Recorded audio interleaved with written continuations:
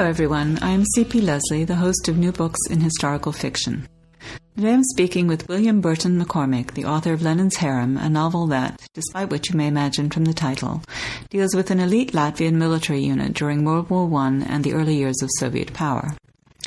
Reading this novel was the first time I'd heard about this particular element of what the historian Peter Hultquist has called Russia's continuum of crisis, by which he meant the entire period of war and revolution that ran from about 1900 to the 1930s. So I'm particularly looking forward to finding out more during this interview. With richly detailed description and action, Lenin's Harem tells its story through the eyes of Victor Rux, a young Baltic German living in Courland, a province of the Russian Empire that will soon become part of the country now known as Latvia. When the book opens, Victor is 11 years old. Chapter 1, December 1905, Courland. My brother always said they were watching us, from the fields or the forest or roadside, wherever they did their chores. I never gave it much thought. He was the heir, and they were his concern. I, heir to nothing, could pardon watchfulness. What happened afterwards, though, even Jesus would not forgive. While our parents entertained the guests at the 2-day Christmas ball inside, I sat on the manor's steps that evening distributing glasses of champagne to late arrivals, well-wishers, and friends who'd enjoyed a walk in the crisp winter air of the Courland countryside. Unchaperoned for most of the night, I'd frankly had more than a few glasses myself, too much for an 11-year-old boy. It was in those later hours that I caught the voices on the wind. Far down the road, in the hollow, I could hear the singing of the working folk, those Latvians who spent their days farming the land for our family and the other Baltic barons. Their Christmas songs drifting between frost-covered fir trees, harmonies moving slowly along as unseen carolers passed through the night. Voices, it seemed, from another world, one that touched ours daily but remained forever closed. How I wished to understand those Lettish songs. With little to entertain me at the party, I got off the steps and found the old highway leading toward the peasant farms. Sipping champagne, by the time I reached the little thatch and log farmstead at which the carolers gathered, I was slightly cold, reasonably drunk, and completely surprised at the spectacle before me. And now please welcome Bill McCormick, who is on the line from Ukraine, ready to tell us what Victor saw. Before we get to that, though, Bill, I'd like to hear a bit about your background. First of all, hello, and thank you for joining us. Well, thank you very much for having me. Where did you grow up? I grew up in a little town called Boulder City, about 30 miles outside of Las Vegas.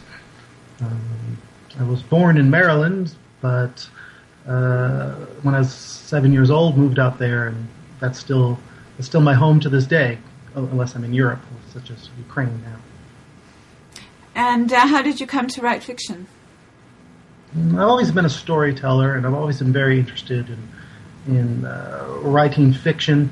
I have a history of oral storytelling on stage. I've done it a couple of times in Washington, D.C., and I always liked the idea of taking the spoken story and putting it down on page. And what were you doing before? I mean, you say that you did it on stage, which is really interesting. Was that part of your job, or was this a hobby that you were in? No, completely a hobby. It was just something that I did because I enjoyed it. And I certainly didn't do it to any large audiences. Sometimes I was the only one in the room, practically. But I enjoy telling stories, and that's where the fiction writing comes from. It's a way of preserving your story, I suppose. So what were you doing as a profession? Well, I worked in the video game business and in the educational software business for many years. In the height of the .com world, I had my own company, and then I was working as a consultant in Washington, D.C., when the idea of writing this novel first came to me. So tell me more about that. How did you get to writing? I mean, first of all, were you writing other things, or did you actually start with this novel? Was this your first big writing project? This was my first big writing project. I had a couple of short stories that I was playing around with, but I wanted to write a sort of a thriller novel initially, and I wanted to set it somewhere in Eastern Europe. And I sort of arbitrarily said, well, what about Latvia? And the Latvian Museum is in Rockville, Maryland, which wasn't too far from where I lived at the time. And I went there and I bought several books on Latvia. And the more I learned about the region, and specifically the Latvian riflemen and their roles in the Russian Revolution and their ultimate fate, and the fate of their people, I was so moved that I sort of tore up the little thriller that I was going to write and decided to write a much more serious historical novel. And that's really where it came from, is the events in this country at that time. I think nobody knows in the English-speaking world. And to me, it was such a powerful story that I just had to write it. Yeah, I think that's fascinating. I would imagine that actually a lot of people are barely aware of where Latvia is and what it is. So you spent some time there, I understand, doing research. Yes, yeah. I once the novel started really going, I realized that it was almost impossible at that time to get the proper information, the proper research done on this side of the Atlantic. So I moved to Riga and lived there for 16 months, researching the novel, and journeyed to every place depicted in the book, talked to historians, talked to museum curators. In the later parts of the book, I even talked to descendants of people that were involved with the actual Latvian riflemen and in World War I and World War II. To try to get a real feel for it and to turn it from an abstraction to something that I could really understand as a foreigner, or at least come as close as possible. And then I lived another year in Moscow, studied at Moscow State University, also to add my Russian, learned some more Russian to get an understanding of Russian history and try to get a Russian perspective so that my book was a little more balanced. So yeah, it was a 3-year project, just researching and writing this book. That's quite an investment of time. What was that like for you, going from Maryland to Latvia? Did you speak Latvian? I took a few Latvian lessons, but not to any functional way.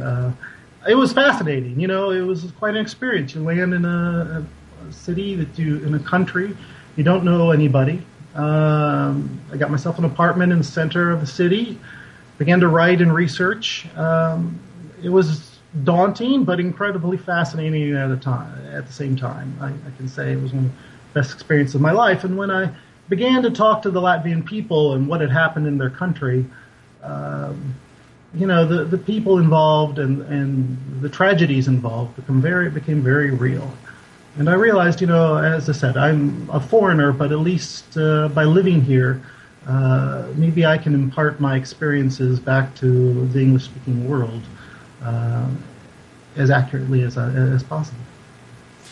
Now, I have never been to Riga, but I do know about it a little bit because I am a specialist in the time of Ivan the Terrible, and Riga was then one of the great trading posts. Mm-hmm. But it's a very beautiful city in pictures. Is that your experience of it? Gorgeous, absolutely. Fantastic architecture, largest old town in the Baltics. I feel it's a neat mixture of German, Russian, Swedish, and native Latvian sort of feel to it.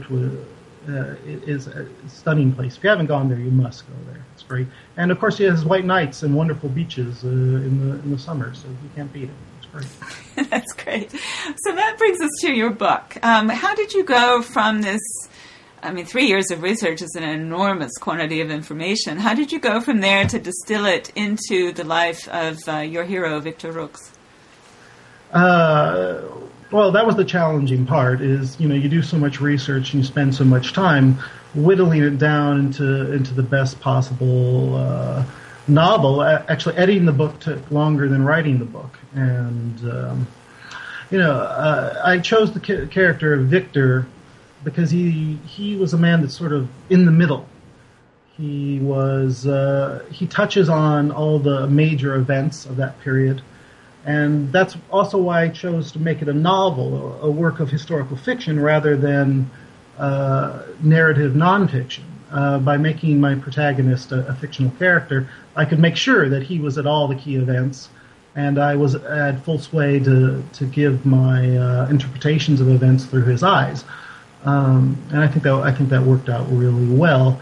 As I said, the character's sort of in the middle. He's a German aristocrat stuck between first Kaiser's Germany and then later Nazi Germany on one side, and first Tsarist Russia and then later the Soviet Union on the other side, between the landed classes of his birth and the various revolutions and social upheavals that took place in the first half of the 20th century. And so he's sort of like a cork on the water and bobbing around, pulled in all different sort of directions. And I thought that was interesting to try to give a perspective of a man who was not a great man, not some fantastic leader, but a man just trying to survive, who would interpret these events at the sort of ground level, where to him soldiers walking down the street were exactly that, soldiers walking down the street. It didn't necessarily mean anything more to him than that, other than as a way of trying to survive. But of course, as the novel progresses, he becomes more and more aware of what's happening in his world, and I hope that the reader will follow him as Victor's consciousness sort of expands. Yeah, when we first meet him, as I will have mentioned in my introduction, he is 11 years old, and he is living in what is then the Imperial Russian province of Courland, which eventually becomes part of Latvia, right? And you mentioned that he's German. I think people may not... he's a Baltic German, is what he's known as to Russian specialists. But can you explain to people what that means, what his family is doing there? Sure. His family is descended from crusaders who came to the area that is now Latvia, landed in Riga 700 years earlier, and they were bringing Christianity to this area. And to sort of make a long story short, they were rewarded for bringing Christianity by land. And the people that they converted to Christianity, the native Latvians, basically became the serfs on their land. And over time, the descendants of these crusaders ended up as a sort of vassal state to the Russian Empire and paid their tributes back to the Russian Empire. So you had this situation at the turn of the 20th century where you had German overlords basically running the countryside for the Russian Empire, paying tributes to the Russian Empire, supported by the Russian army. And underneath this was the indigenous Baltic peoples, in this case the Latvians. And they had sort of a stratified society even more than other parts of the Russian Empire because of this. And in the beginning of the 20th century, you began to see a lot of nationalism and the birth of Latvian consciousness. And when you throw that in with all the other revolutions that were happening in 1905 throughout the Russian Empire, it began to sow the seeds of the later conflicts. Yeah, it's completely unfair, but I think if people have much sense of the Baltic Germans, it's possibly because they've seen the Sergei Eisenstein film Alexander Nevsky, and these are the guys riding around with big buckets on upside down on their heads and these wonderful horns and things coming out. And they're portrayed as the bad guys, although, of course, particularly under the later imperial system, they were a fairly important part of the imperial order. These Courland Germans and Latvian Germans, and as a result, they became identified, in a sense, with the oppressors, I suppose. Absolutely. If you asked the average Latvian at that time who the oppressors were, they would say the Baltic Germans first and the Russians second, because they were running these big estates, because they dominated the economies of the cities, such as Riga. And, obviously from my character Victor's point of view, he's just doing what his family's always done. He's just begins the novel, he's just a youth on one of these landed estates, and he doesn't really know the Latvian people in any capacity other than as workers on his estates. And part of the novel, the character development of Victor is how he goes from perceiving them strictly as workers to friends, and later actually falls in love with a Latvian woman. So tell us, what does he see in that initial scene that I set up in the introduction? He goes out into the woods and he sees the Latvian people, the term is mumming, through the night. And that is a tradition where they dress up in fantastic costumes and go sing songs in the wintertime, basically at the Christmas time. The tradition predates Christmas by a long. It's really a pagan tradition, but it's come to be sort of equated as a holiday tradition in Latvia, and it's still performed today. Victor goes out and he sees these people. They're all dressed up. He can't identify them. He wonders, are some of these my house servants? Are some of these the workers? Who these people be? And he doesn't know why they're doing it, but he's fascinated by it. And he finds it more interesting than sort of the stuffy aristocratic ball that his family is throwing for Christmas. And that's sort of the first step to show that Victor is more interested in the world around him than, say, some of his other people in his family or in his class. And then his brother, Ottomars, he shows up and whisks Victor home because he's fearful that some of the Latvians might get drunk and do something, and there have been some problems. And that's the first hint to Victor that everything's not ideal in the country that he lives in, and that things could change. And that's sort of the difference between the two characters.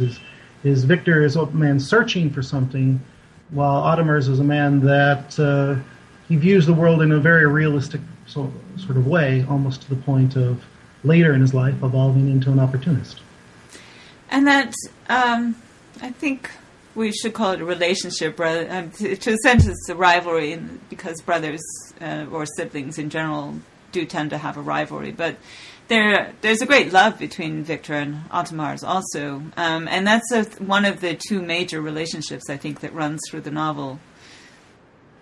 Yes, absolutely. It's a sibling rivalry, but also a very strong love.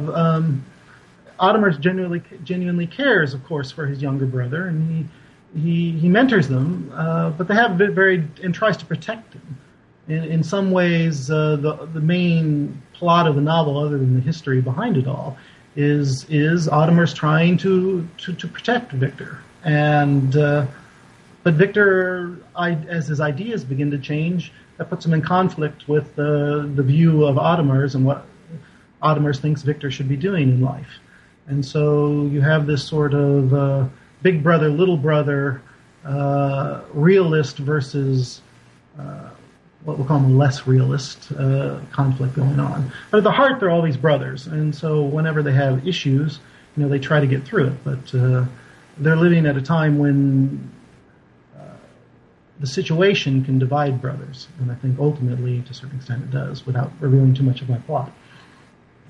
Yes, and again, without giving away your ending, I have the sense that Victor's sense of himself as being always the younger brother, the one who's told what to do, the one who's never quite as on top of things, who's not as, I wouldn't say not as successful, but he's not successful in the same way. He's as Ottomars. That's the internal, novels have external conflicts and yours has tons, but there's also the internal conflict and internal growth. That seems to be the central question that Victor is trying to resolve. Yes, absolutely. He is the second son, so to speak, and the world won't let him have his choice in life. He wants to be an academic, but second sons in this era, they go into the military, and he ends up in the military. And so Ottomars is to some degree a representation of what that world wants him to do, and to direct him into what to do. And Victor is weaker than Ottomars in some ways, and he has a hard time rebelling.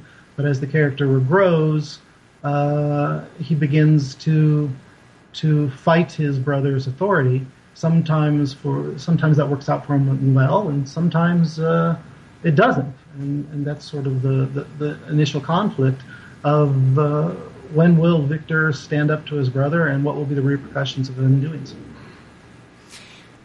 So let's talk a little bit about... So Victor would like to be an academic, but he, at least initially, does not have that option. As you mentioned, he has to go into the military. And so he ends up fighting initially for the Tsarist forces against the forces of the Kaiser, who are ethnically the same as he is. He's German. So this immediately creates conflict for him because he's fighting with Russians and with Latvians against Germans, which doesn't, I think, bother him particularly because he identifies himself with the Russian Empire. But it does create a conflict between him and the forces around him. Absolutely. He has a little bit of a conflict, but not a large one. Victor starts out as a conformist, and he's in the Russian army, and of course they're fighting the Germans, so he has to deal with that. But as you say, he's not trusted. He's not trusted by the Russian officers because they think he may want to go over to the other side or might be in communications with the other side. And he's very much not trusted by the Latvian officers because the Latvian officers at this point trust nobody.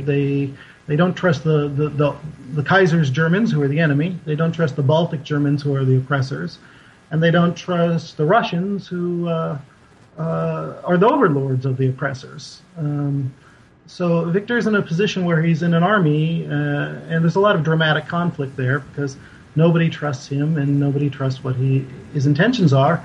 And ironically, he's just trying to do what he views as the right thing. And the changing of trust actually is part of the themes of the book. Victor eventually earns the trust of the Latvians, and they begin to trust. He begins to trust them. They begin to trust him. At the same time, his trust in the old world, specifically the Tsarist regime and the Russian army, begins to erode. And then, of course, the question is, can you trust the Bolsheviks who come after them? And we sort of leave that open at that point. Okay. Now, when we first meet him in 1905, Victor is 11. So by the time the war starts, he's still only 20, right?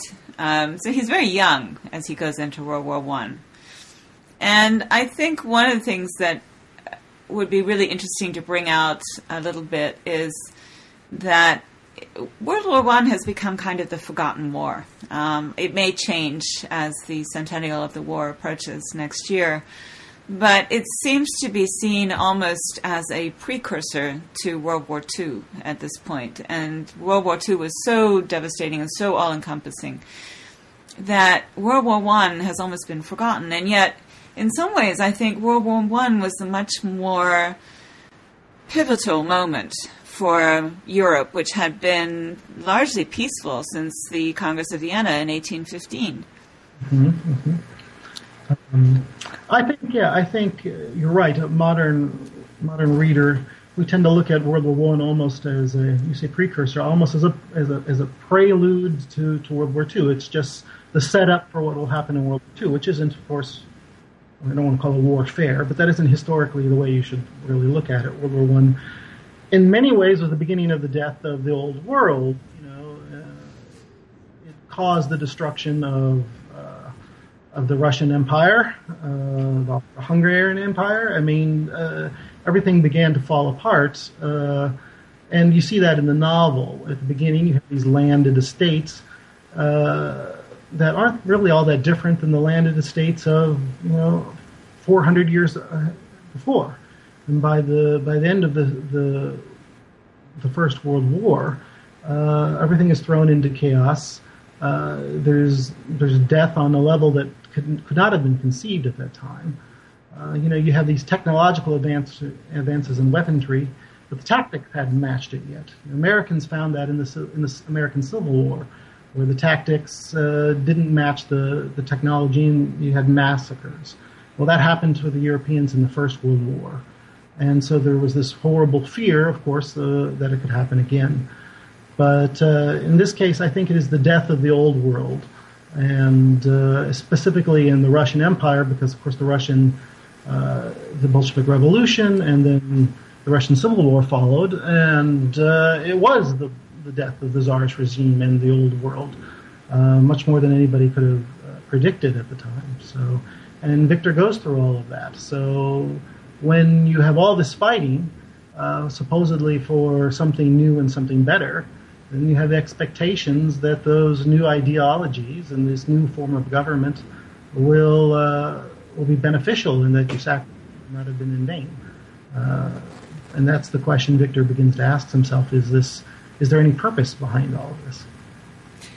Well, there are also other features of World War I, which I think made it in some ways a particularly devastating war. It's the first time where you really encounter trench warfare, which was, it's one thing to be on a horse, waving your saber, dashing at something, even if it's into the teeth of the Turkish guns, as with the charge of the Light Brigade. It's something else to sit in a trench, with mud up to your knees, day after day after day, waiting for the mustard gas and the bullets that, may hit you, or, grenades to fall in among you and so on. It's a different... Maybe it's not a different way. Maybe it was always that way for the infantry, and the difference is that there were more infantry. But you do get the sense of World War I that it was a new experience of warfare in some ways. Surely, strictly in war terms, yeah, of course. You mentioned the trench warfare. That was the development. Of course, mustard gas. I mean, so many things. Tanks, airplanes, zeppelins. All this came. In particular to this novel, the Germans fighting the Latvian riflemen had to develop a new form of warfare called the light beam warfare. The Blitzkrieg was invented to push the Latvian riflemen out of Riga. Oh, really? I wasn't aware of that. Yeah, and that was the first time it was ever used in mass, when the Latvian riflemen were finally pushed out of Riga, and that, of course, is the great innovation at the beginning of the Second World War, the Germans with their Blitzkrieg warfare. So you can see what's coming. What's coming, and also you get the beginning, the use of smaller unit tactics.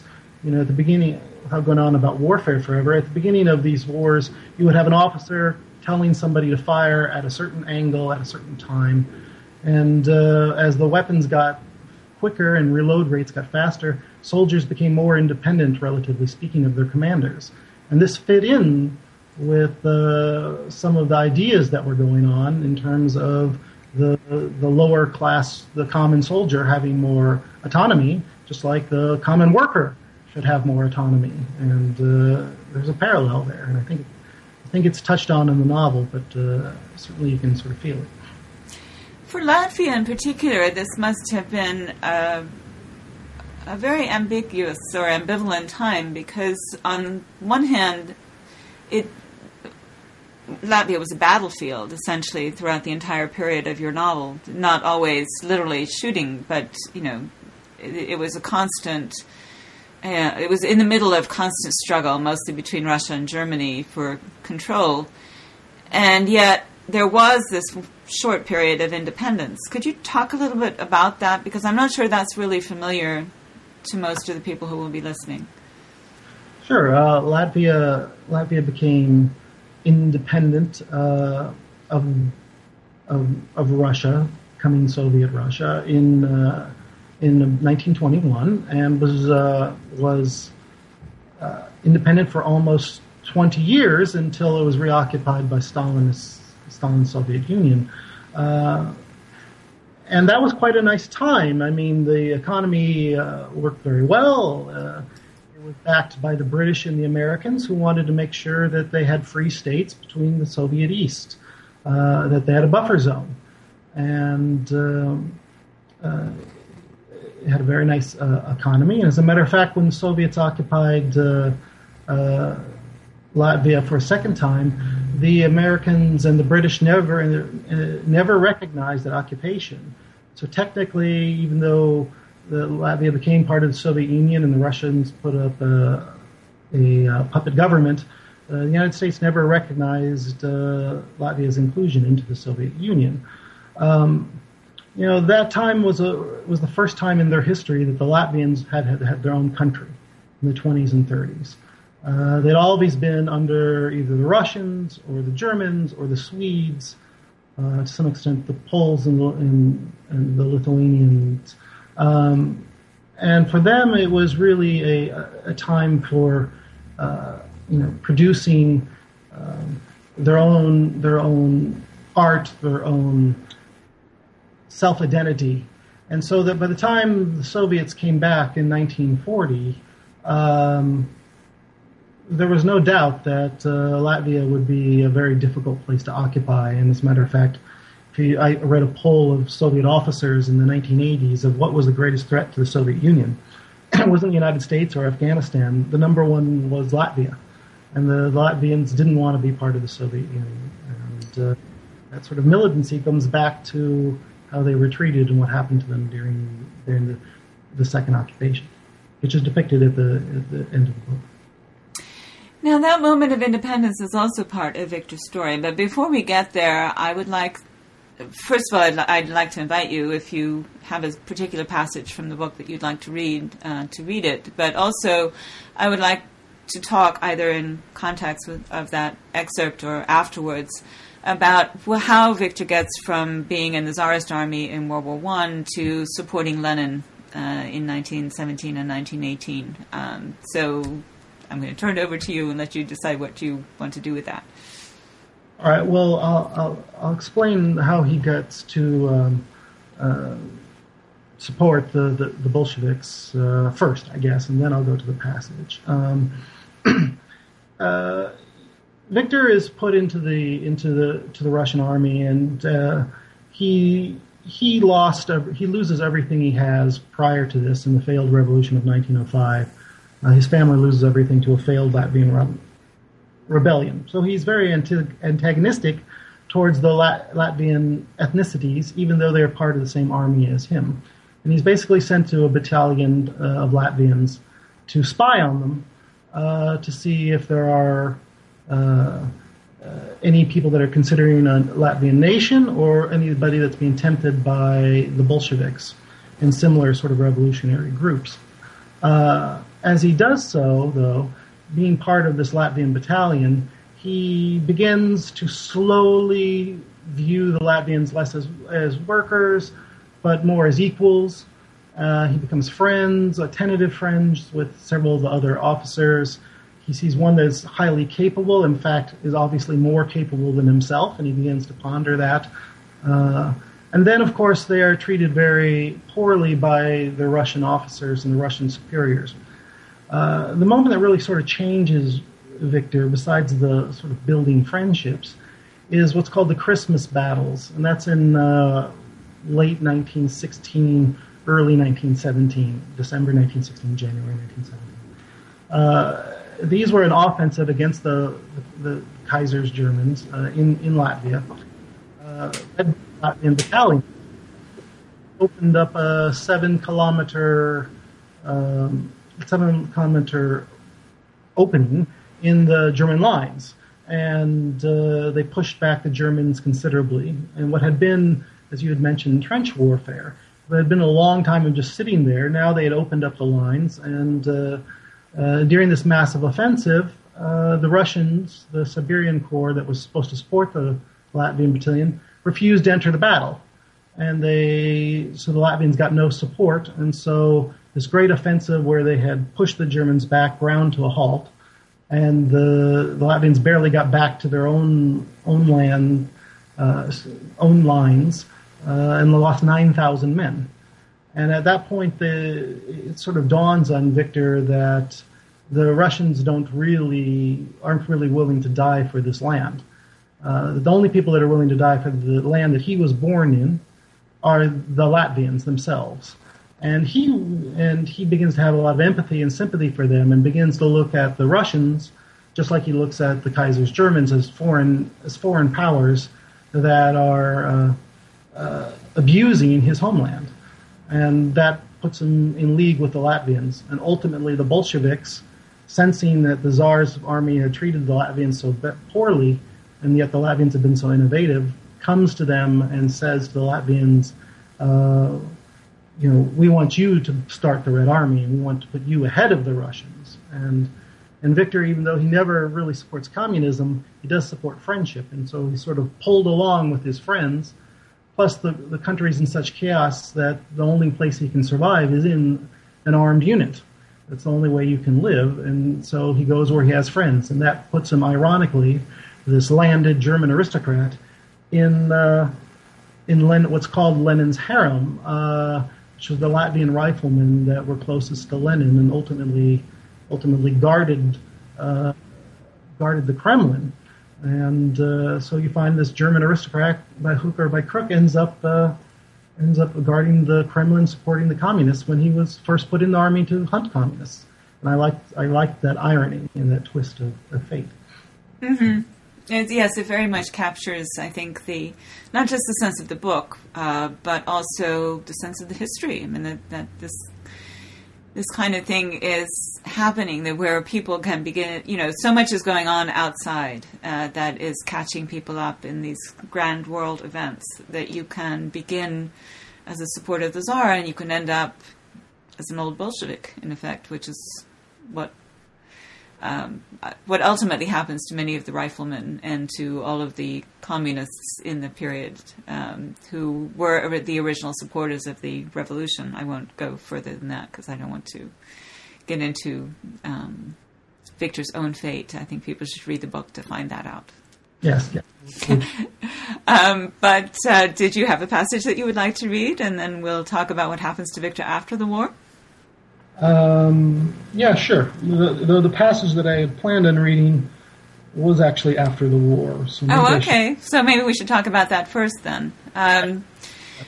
So after the war, and after being a Red Rifleman and a member of Lenin's Harem, which is a wonderful title, although it's a little inappropriate since the Harem is usually the people inside, not the people guarding the outside, but, whatever. I don't mean that it's inappropriate for you to have used it. I mean that it's an odd expression in and of itself. I assume it comes from the period in question, right?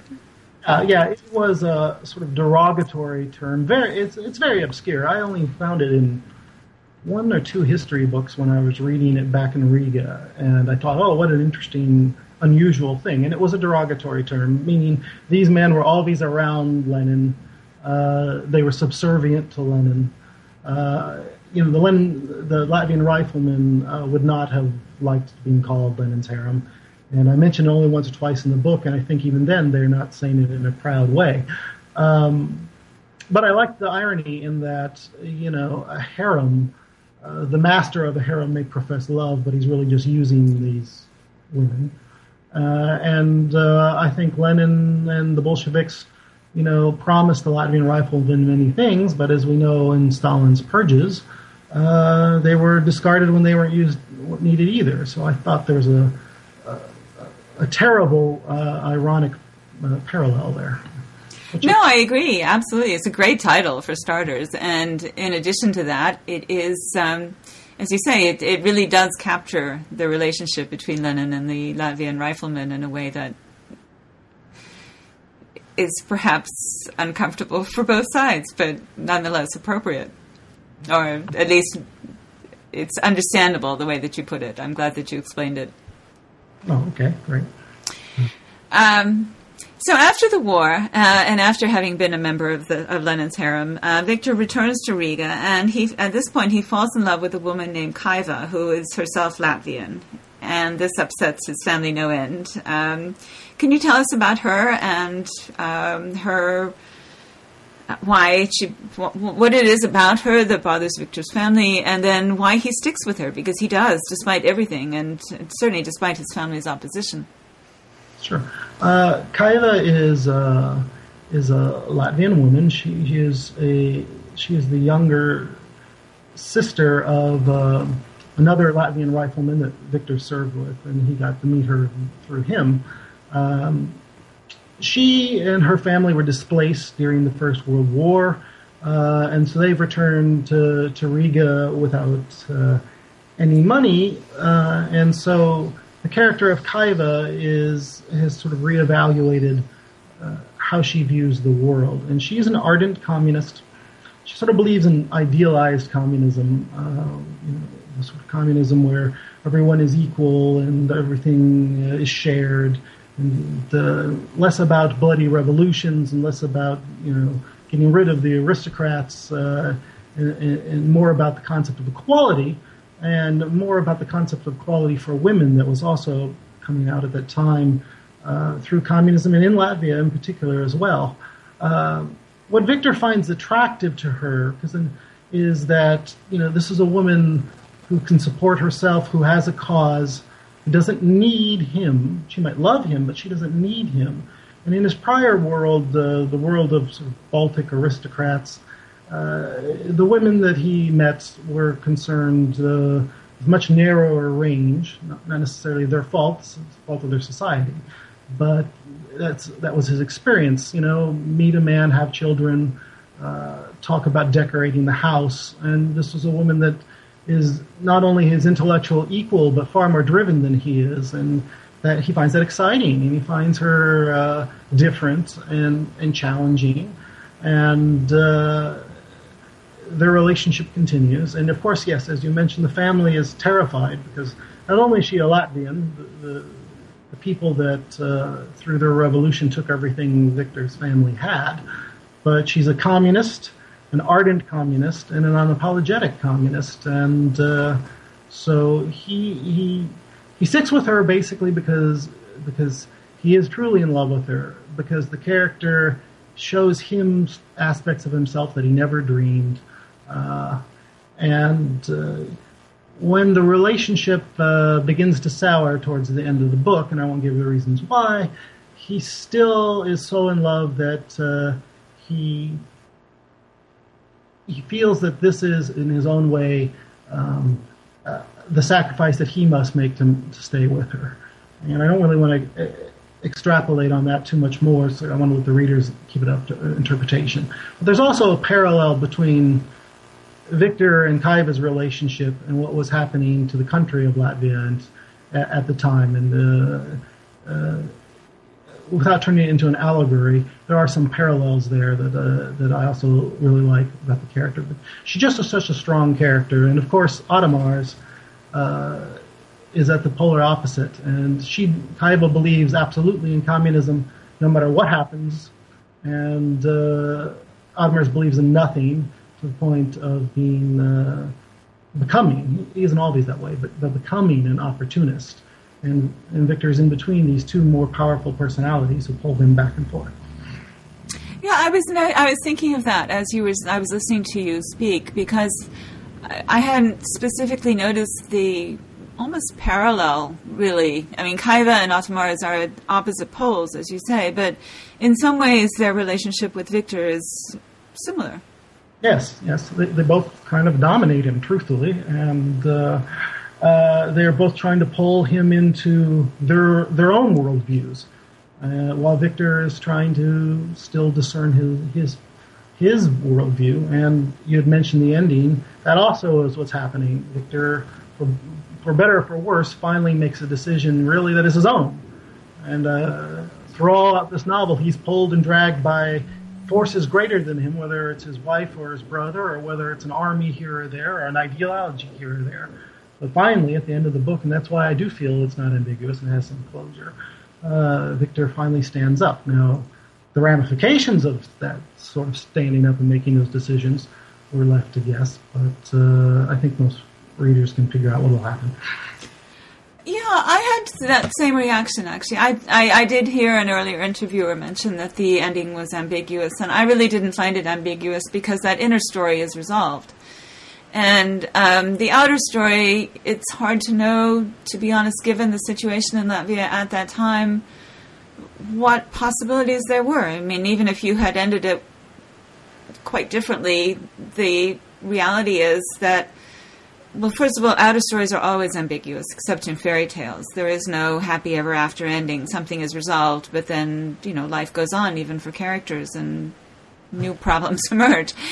But more fundamentally, I think it would have been less true to the situation if there had been... I mean, the only thing really would be if he got on a boat to somewhere where life was better, I suppose. But and maybe he does that, I won't say. but I think as long as that inner journey is resolved, then the book is resolved. There is no real ambiguity as to Victor's character and the fact that he has grown throughout the book. Yeah, I think your perceptions are spot on there. Thank you.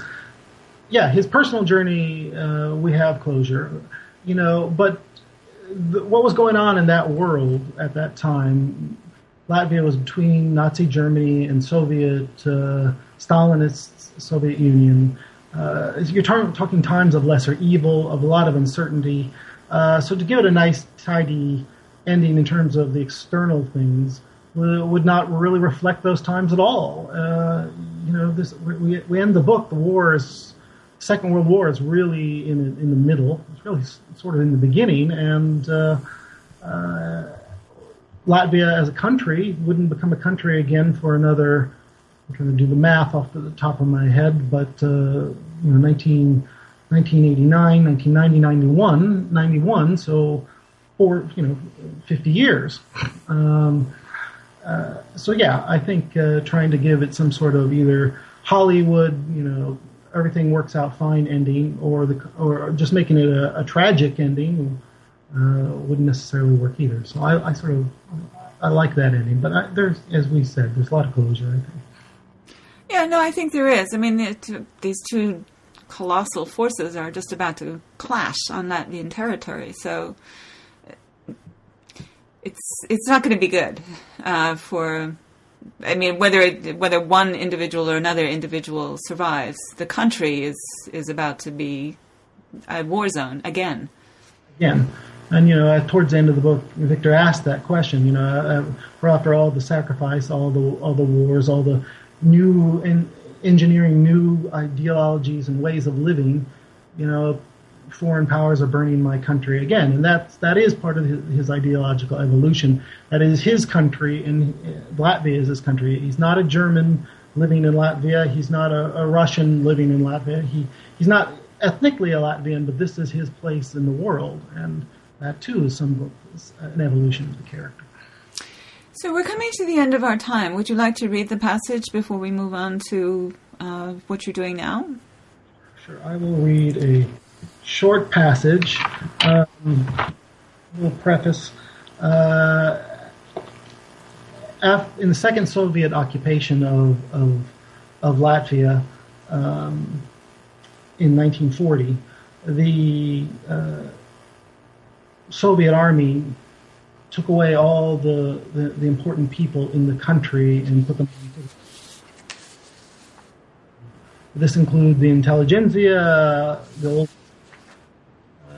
religious leaders, military leaders, anybody that anyone listened to, basically, they could put on trains. And Victor himself finds that despite his service in the former Soviet army, and perhaps just because of that, he and Kaiva have now been put on a prison train.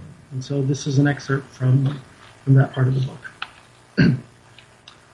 As the train began to move, panic swept the car. People pawed their bodies, dug deep into pockets for anything, no matter how small, to write upon. Fought over pens, chalk, lead pencils, desperate to scribble a note for families, lovers, and friends. More than farewells, they recorded practical information, the train, the hour, the station. No one could honestly say where we might be going. Packed near me was a young Latvian officer, the insignia and buttons absent from his uniform. Even stripped of the fasteners of his trousers, he had bunched them up into a knot to keep them up. Falling against me as the car vibrated, he quickly unwrapped a cigarette, tore the paper in half, handing the remnant to a neighbor for writing his own in the tiniest of letters. Please deliver this to 6971 Gertrudis Ilia on a train leaving Saturday from Tornkalnis station. Tell Liva Kukina I love her and will hold her again. Lieutenant Felix Mahonins. All over the car, they shove these notes through gaps in the windows, in the planks or past the bars. Between the boards, I could see the fluttering papers, hundreds, maybe thousands, trailing along the train as it gained speed, like a huge swarm of white butterflies floating, spinning in the air, hovering above every car, finally dropping behind, unable to match the engine's acceleration. I thought to join them to add my own message, but by then there was no paper remaining. Every cigarette, wrapping, clothing tag, or book leaf had been sacrificed. And truthfully, the only person I really wanted to contact was herself, almost uncertainly on another car or train like me journeying into the unknown. I think that's all. Keep that short. Thank you. I think that really captures the book, and I hope that people will look it out and read it, because the whole book, I will tell them, is filled with descriptions like that. It really takes us into the trenches and into the war, and then into the experience of freedom, and then this new oppression that follows the purges of 36-38, which we also talked about with Jay Wachtel, who shares a publisher with you in his novel Stalin's Witnesses. One more question about Lenin's Harem before we go on. What would you like readers to take away from the novel? Is there anything that we haven't spoken about that you think is really important for people to hear? I really wanted to just illuminate people to, what happened in this part of the world, because, like you said, it's sort of overlooked by a lot of people, at least in the English-speaking world. And there's so many stories, both heroic and tragic. The story of the Latvian riflemen, they start, here you have this little country, and yet they play to a certain extent kingmakers for the Soviet Union, what would become the Soviet Union, the largest country on earth, and then how were they rewarded, and how were their people rewarded? So, what happens when you defend totalitarian regimes? I think that's something to be taken from. But also, I think hopefully it's a universal story about a man just trying to find his place in this universe, trying to deal with the conflicts thrown upon him, and the question of lesser evil once again has raised its head. So, but mainly I would hope that people would learn a little bit about this part of the world and the Latvians and the Latvian riflemen and what happened there, and hopefully learn it in a way that is entertaining to them. Because people tend to shy away from history books these days. So if you can write it in a way that is interesting and gripping, then maybe you can sneak in the learning underneath. So I hope so. Yeah, well, it was a very pleasant learning. So I agree with you. I think that's a great thing for people to take from the novel and to seek in the novel. Now, people may not realize this, but we are talking to you in Ukraine from Philadelphia, and the gods of the internet have been kind, and for all I know, you could be next door. But what are you doing in Ukraine? I am working on another novel. It's set in Odessa, and it's less serious. It is a mystery novel about two sisters in turn of the 20th century Odessa who think that they may have discovered the murderer that is plaguing the city, and they follow him down into the catacombs under Odessa, which are the largest catacombs in the world, and it's sort of a mystery adventure that takes place under that. And it's primarily the book that I'm writing in Ukraine, and I'm also editing another book that's related to Lenin's Harem called The Second Siege, which is about Latvian revolutionaries in the early 1900s who financed revolution in Russia, in Latvia, by robbery in London. And they used to rob jewelry stores and things like that to pay for weapons and books. And it's based on a true story, and they ultimately get involved with everybody from the Tower of London Guards to Winston Churchill. So that book is in the editing stages, and I'm still working on the more mystery novel set in Odessa. That's in the drafting stages right now. Oh, great. We look forward to reading the new books and perhaps talking to you again at some point. you very much for having me, Carolyn. Oh, well, thank you so much for sharing your time with us, Bill.